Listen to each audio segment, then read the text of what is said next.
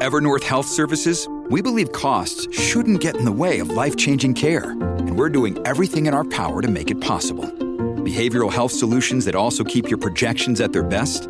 It's possible. Pharmacy benefits that benefit your bottom line? It's possible. Complex specialty care that cares about your ROI? It's possible. Because we're already doing it. All while saving businesses billions. That's Wonder made possible. Learn more at evernorth.com/wonder. Hello, everybody. This is Marshall Poe. I'm the editor of the New Books Network. NBN listeners like to read books and buy them. So we thought we'd tell you that right now, our friends at Princeton University Press are having a remarkable site-wide sale. You can get 50% off books, including ebooks and audiobooks, with the code 50, F-I-F-T-Y, at checkout until May 31. You can save some real money on Princeton University Press books. I encourage you to go there and check it out. Welcome to the New Books Network. Volume 2 of the Commentary on Ezekiel by the late Horace Hummel covers chapters 21 through 48, where after the prophesied judgment of nations, the Lord grants Ezekiel a wondrous vision of a new temple city called The Lord is There. Join us as we speak with the editor of the Concordia Commentary Series, Christopher Mitchell, about the Commentary on Ezekiel by the late Horace D. Hummel. You're listening to New Books and Biblical Studies, a channel of the New Books Network, and I'm your host, Michael Morales. Reverend Dr. Horace D. Hummel served as professor of exegetical theology at Concordia Seminary in St. Louis, Missouri for over 20 years. Chris, welcome back to New Books and Biblical Studies as we continue our look at Horace Hummel's work on Ezekiel, this time Volume 2, covering chapters 21 through 48. Well, thank you so much. In Ezekiel chapter 24, we're given a little biographical notice on the death of Ezekiel's wife. What's going on here? This is a fascinating topic for me personally. I've written on the Song of Songs, which has a marriage theme in it.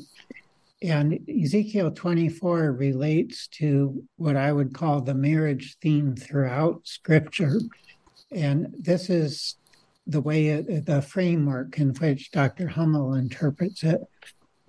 So again, to look at both the beginning and the end of the Bible as a whole, you have a marriage at the start, Adam and Eve. You have a kind of marriage at the end of Scripture in Revelation after Christ returns. The church is called the bride of Christ throughout the New Testament. And then only at the end, Revelation 21, is the church then also called the wife of the Lamb. So only after Christ returns is the marriage consummated, if you will. That is, the bride becomes the wife. So throughout Scripture, you have this theme of God's relationship to his people being analogous to a husband and wife, and that was God's design already from the beginning of creation. I think Ephesians 5 is particularly helpful here, where the Apostle Paul goes back to creation, and then he says, husbands, love your wives just as Christ loved the church and gave himself up for her. So it's a sacrificial model. The husband is to emulate the sacrificial love of Christ. And then wives, obey your husbands just as the church is obedient to Christ. And so again, that can be misconstrued in our modern era, but the model is a sacrificial, loving relationship. Now, getting back to Ezekiel here, prophetic marriage is a theme in the Old Testament, and by that I mean that in the lives of many prophets, you have the wife featured prominently. Moses and his marriage comes up a couple times in Exodus especially. Among the prophets, you have some oblique references to Isaiah's wife. Chapters 7 and 8 she's called a prophetess, probably not because she did any prophesying, but because she was Mrs. Prophet, Mrs. Isaiah. And so she has a role, especially with the two children who had prophetic names. Here, Ezekiel has a prophecy that involves his wife. Now, Ezekiel has a lot of austere aspects to him. He's told not to mourn. Basically, to summarize the drama here, his wife is going to die to coincide with the fall of Jerusalem. So Israel, as the bride or wife of the Lord, is now dying in the sense that the capital city, Jerusalem, the site of the temple, that's going to be destroyed by Babylon. And so Ezekiel has action prophecies where he acts out a drama that represents what's going on in the relationship between the Lord and Israel. And this is quite a powerful one. So she dies. We don't get the explicit message of the fall of Jerusalem until chapter 33. So we're kind of left hanging at the end of Ezekiel 24. We're, waiting for the other shoe to drop, so to speak. And then you have these intervening prophecies against the pagan nations. Then at the end of chapter 33, we get the announcement. A messenger comes to Ezekiel in exile saying, Jerusalem has fallen. There are other prophetic messages that are worth mentioning, I think, too. So Hosea is a great example, and each of these is different. So there are different dynamics going on in each of these prophetic books. But Hosea is a well-known case where the wife of the prophet has a role in acting out a drama that exemplifies the Lord's relationship with his people. Now, not to digress too much, but I love the Song of Songs as a positive view of marriage, that I would say Solomon and the Shulamite is a drama that lives out the mutual love between Jesus Christ and his church. But that's wisdom literature. I don't want to digress too far in that direction. But perhaps I've summarized the New Testament fulfillment well enough. Jesus is called the bridegroom even during his earthly ministry. And so this theme is actually quite important for Christian ethics, in that the church is, during the current church age, the bride. We're not yet married. So from that framework, it's vital that we are faithful to the Lord. We can't just sit back and say, I can live however I please because I'm already permanently part of the people of God. We, as the bride, we have to maintain, the metaphorical virginity of the bride of Christ. That is, we can't get involved in idolatry, false worship practices, which throughout the Old Testament are depicted as adultery. So our status as the bride of Christ is a call to faithfulness and a reminder we have to wait for the Lord to return again.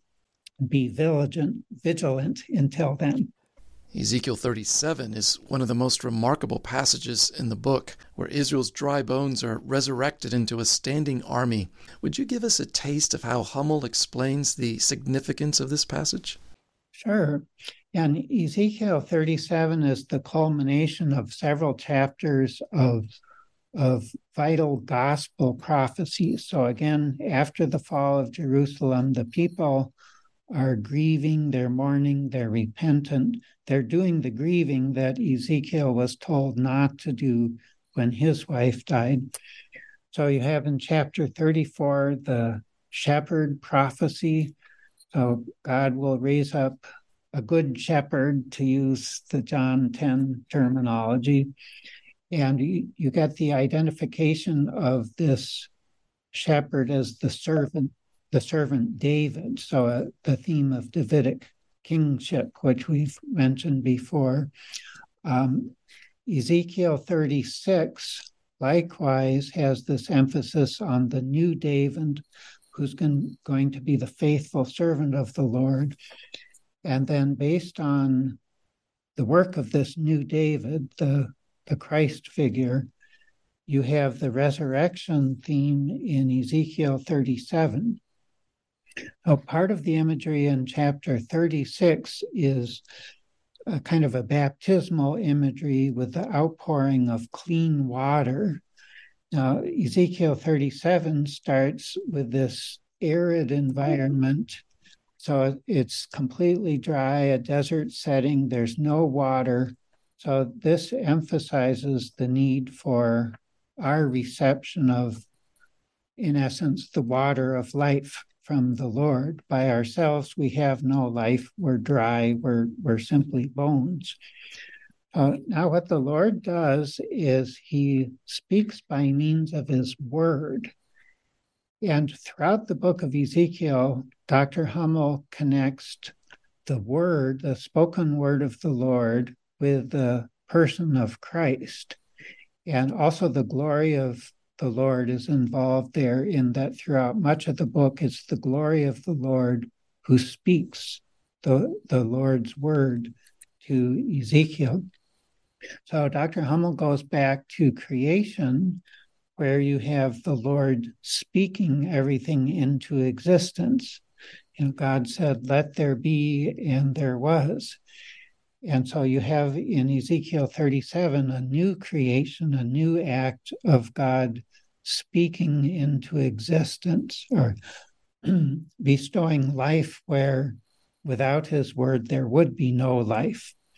It's quite a dramatic chapter in that you have this long process. So God doesn't just instantaneously create everything, but God speaks, and then the bones start to rattle, and then they start to come together, and then finally they stand up, but they don't have flesh. So then God has to give them flesh, and he breathes new life into them.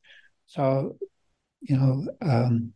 breath and speaking and spirit are all closely related in Hebrew. English Bible translations often have to decide, do I translate ruach in this passage as breath or wind or spirit? But it's all connected in Hebrew. And of course, that's in John, the Gospel of John, the idea of being born again of water and the Spirit. You have Jesus speaking to Nicodemus, and Nicodemus is kind of confused about how all this is going to work. So Dr. Hummel ultimately ties this imagery, this resurrection imagery, and the new life together with the promise in chapter 36 of clean water with the gift of the Spirit. So Ezekiel 36 has a clear promise of the gift of the Spirit, like you also have in Isaiah 44 and some other passages. Chapters 40 through 48 offer a vision of the new temple. Ezekiel 47 further describes an amazing reality of this new temple, that a river proceeds from the sanctuary to purify and give life to all creation. How does Hummel explain this unique feature of Ezekiel's vision? Yeah, well, he again would connect all these passages going back to the Garden of Eden with the 4 rivers. And then also Revelation 22, you have the river of the water of life flowing out in the new creation. And you get a lot of the same themes from Eden in Revelation 22. You have the tree of life, you have fruitfulness, the leaves of the tree are for the healing of the nations, and so on. So again, connecting the Eden motif. And Ezekiel 47 is quite remarkable. It's supernatural, the way this river starts out small from the new temple. And normally in our creation, as a river goes along, it'll dry up. If you look at the Colorado River, the farther south it goes, the less water there is. But this river actually grows and increases the farther you go. So it's you have this idea where Ezekiel could actually wade in it, and then it gets deeper, and then no, maybe you could swim, and then no, it's even too deep to swim in. And as it flows down, it gives life. It even goes down into the Dead Sea, which was dead already in ancient times in Ezekiel's day. But in this vision, it'll be so life-giving, there'll even be fish swimming in the Dead Sea.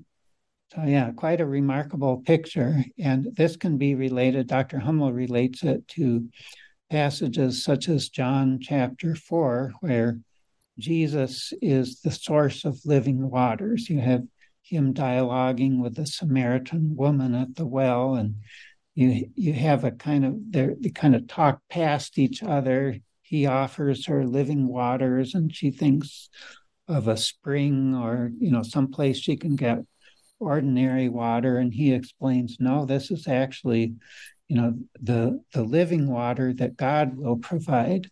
And you have more of that in John chapter 7. Streams of living water will flow, and so on. So that's the direction Dr. Hummel interprets it. Before we let you go, Chris, would you give us an update on your work on the Concordia commentary series? How is the project progressing, and how many volumes are left? Well, thanks for the question. We have right now 44 volumes in print. We have 34 more planned. When we started this series, originally in 1992, we had thought maybe 32 volumes to complete the whole series.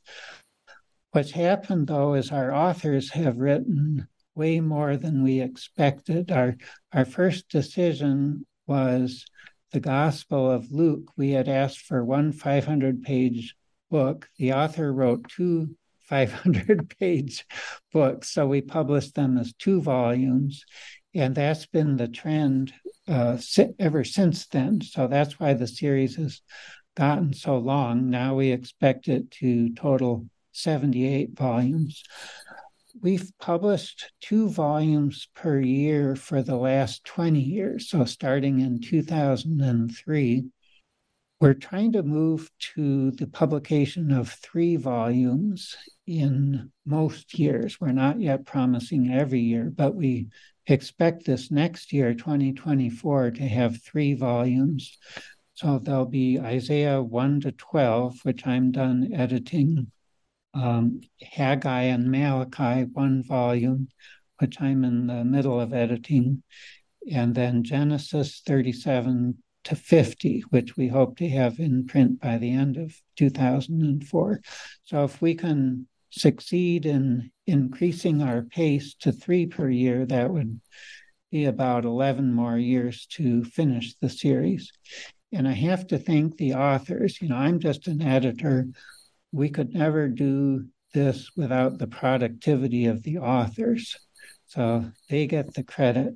The publishing house can work with institutions to help facilitate time for writing, and that's an important part of the process.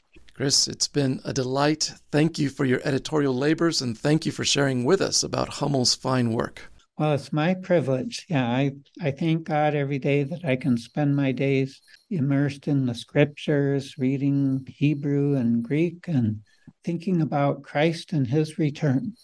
Friends, you've been listening to New Books and Biblical Studies, a channel of the New Books Network. Until next time, goodbye.